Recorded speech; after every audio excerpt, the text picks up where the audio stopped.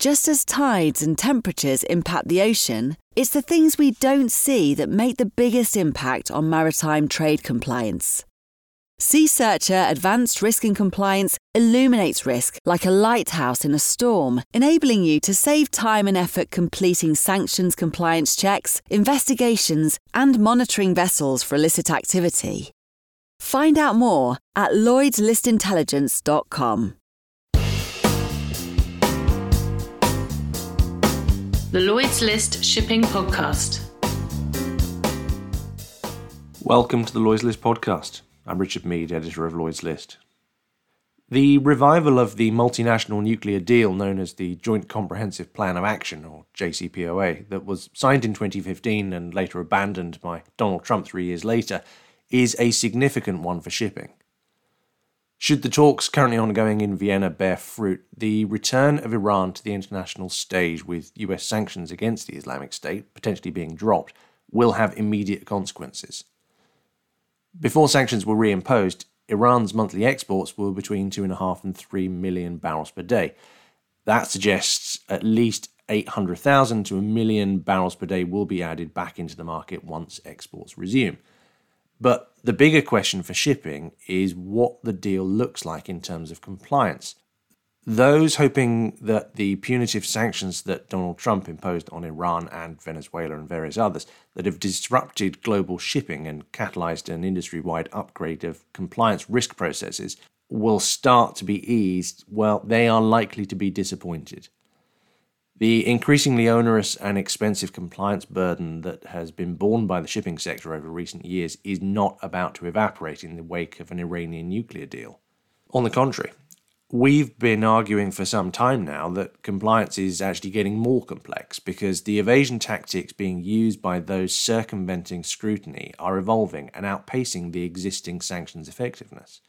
And you don't have to just take my word for it.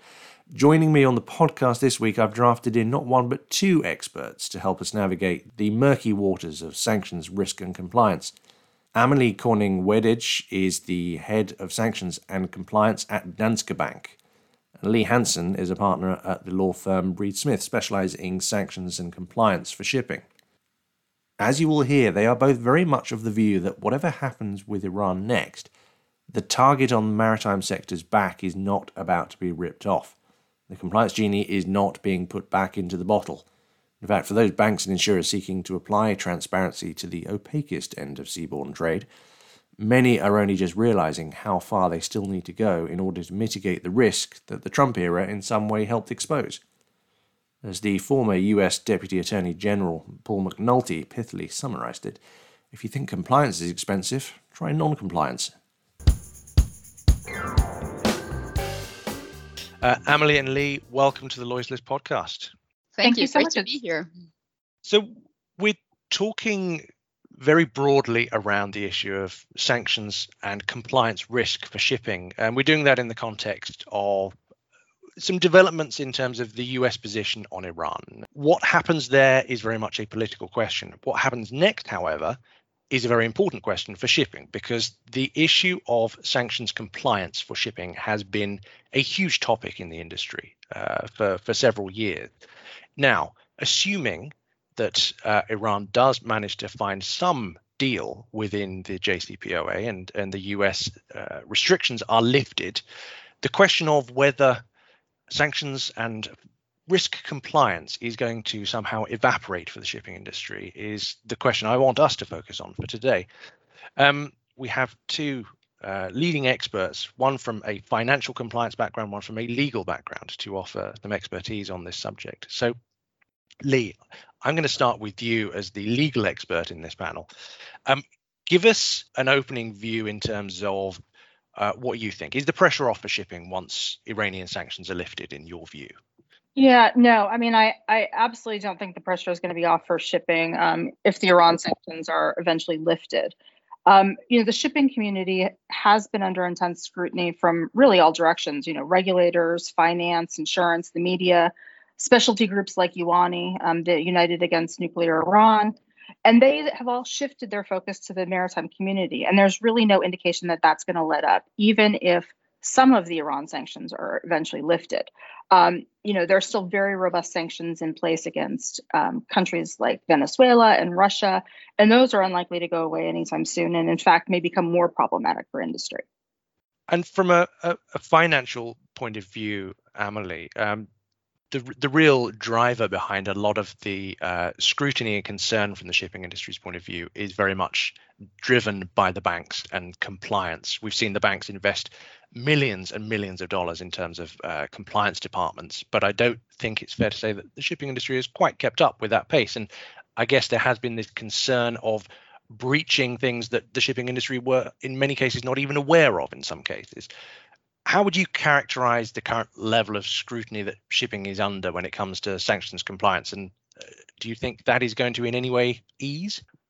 Right. Thanks for that question. And I think there are a few things to unpack there. So let me maybe focus a little bit on the Iran deal first, and then the second part of your question in terms of the level of scrutiny and the compliance investments. And I think it's important to realize, I think as Lee also pointed out here, that we are reading the tea leaves until we actually see the outcome of the deal, because at this point in time, we don't know what type of sanctions relief the deal will ultimately end up in. And there are a lot of components to think about there, especially if you're sitting in a financial institution, in terms of what is going to be my risk of potentially increased Iran business post the deal, depending on the specifics of what relief is actually achieved. Now, every time we have these sanctions relief packages and deals, there's a little bit of a gold rush, also in the banking sector, but of course also with the clients that we serve, to try to see what are actually the possibilities going to be for us to engage now and to build up and to capture some business there. So I think the likely first industry response we're going to see post the deal will be to examine that really, really closely and try to get a view of what's going to be the residual risk going to be if we were to re-engage.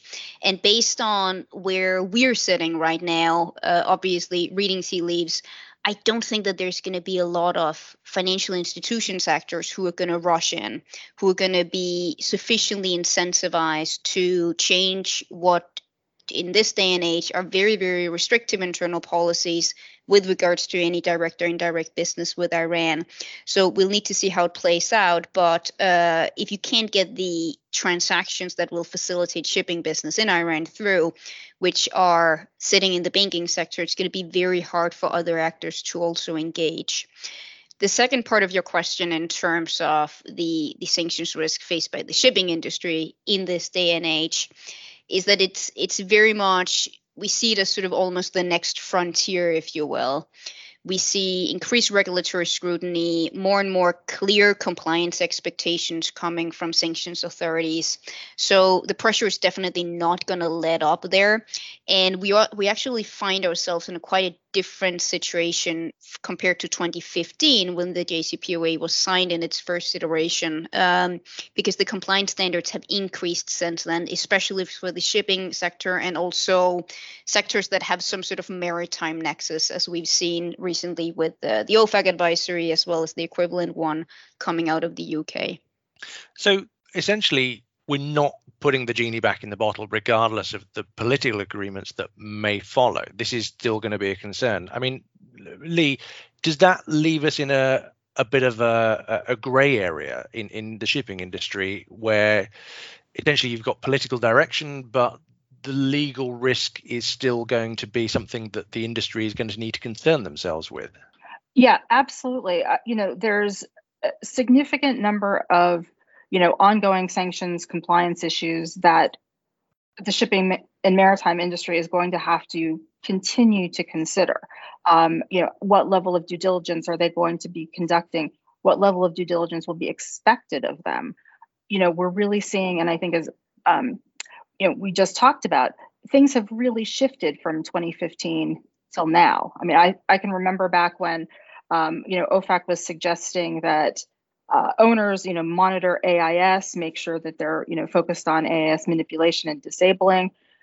At the time, it was just a collective eye roll. But I think now we're really starting to see more and more of that, coming into play in both, contract agreements, finance agreements, and insurance requirements.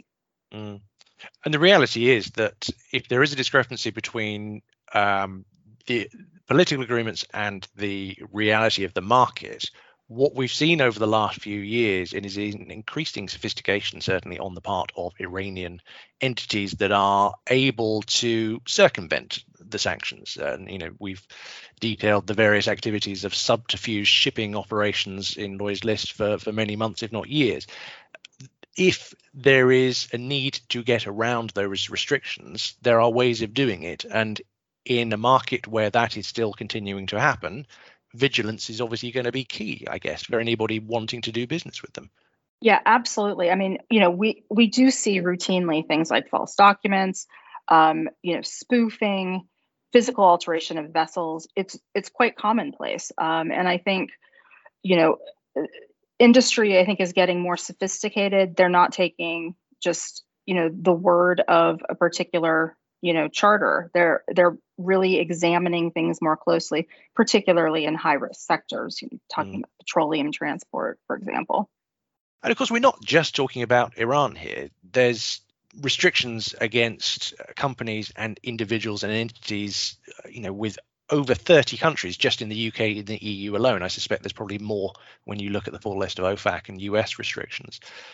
The reality is that in order to avoid doing business with an entity that is potentially going to be breaching some form of sanction at some level, you really have to know exactly who it is that you're dealing with. And you mentioned due diligence and the industry acronym KYC, know your customer.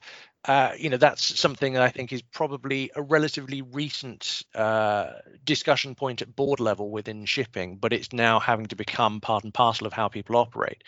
Do you think there is now an acknowledged level of due diligence and KYC that shipping is having to go through? And do you think that's fully understood amongst the various clients you have?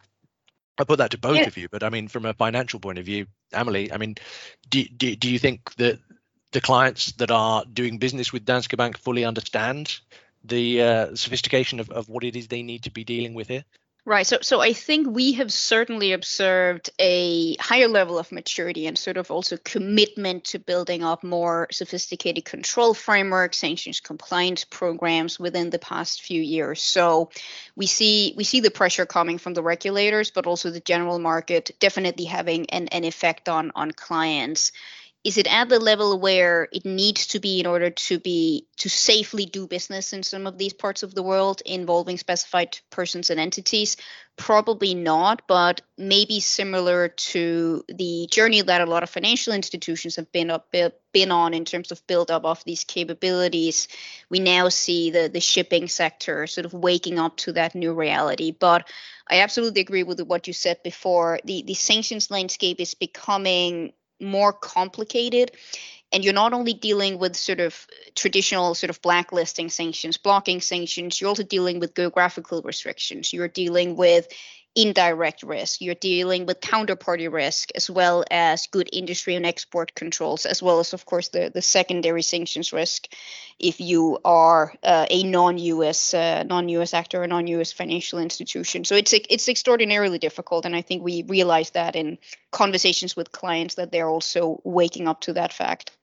I mean, Lee, your clients are obviously the blue chip end of the industry, and they're going to be seeking to double check things they've already done, no doubt. But presumably there is, that residual concern. And when people are coming to you, I guess they are coming to you and saying, is there a risk? Are there things that we are missing here in terms of how we deal with this? Yep, absolutely. I mean, and honestly, I think you might even be surprised to, or maybe not. You would not be that surprised to hear, actually, there's a lot of entities, even ones that you might think of being as blue chip, that don't necessarily have it all together. A lot of times issues are raised, as we talked about earlier, by the finance companies or the insurers, and companies are completely unaware that perhaps their vessels are engaged in certain types of activities.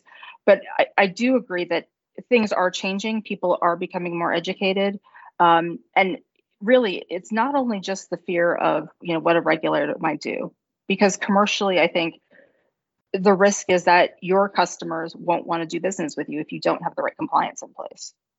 We're seeing more and more of that. We're certainly talking around the area of companies seeking to avoid unintentional risk. There is going to be an end of the industry that is deliberately going to be testing the boundaries of this shifting political will to enforce whatever sanctions are left at the end of this, because whether we like it or not, there is opportunity there. And the reality is that we've been tracking a fleet of 160 plus old tankers that we've dubbed the subterfuge fleet. And the reason they're doing that is because they can earn significant amounts of money by doing it.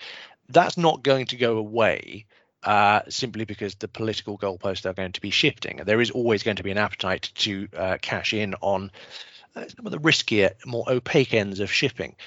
How do we, as an industry, deal with that grey area, that bit between testing the rules and knowing where the boundaries are? Do you think there's ever going to be a sort of a defined line, or are we always going to be slightly in the grey area? From my perspective, I think, certainly there is always going to be a gray area, because as you suggest, where there are rules, there are rules to be broken, and people are interested in making money. They're willing to take some risks that other companies are not willing to engage in. So I think that's always going to be some element of the industry. And Amelie, just going back to you from a financial perspective, how confident are you that the banks, and by extension, I guess the insurance sector and the various other supporting cast of shipping institutions that allow these trades to happen, how sure are you of where those boundaries are? And that transitional period where we see the politics changing and going into new territory, how quickly does that shift in your view? So I think almost counterintuitively, the actors who are very sophisticated and who have good comfort around their control environment and their capabilities can also be the ones who might tend to want to try to fly a little bit closer to the sun, to your point, to try to test the boundaries and to try to think about, well, a lot of this work from a deterrent perspective, but how credible is that threat and how credible is that enforcement risk really? So I wouldn't be altogether surprised if we see sort of some actors trying out different things and sort of different mechanisms for re-engaging with Iran, if that's what we are talking about.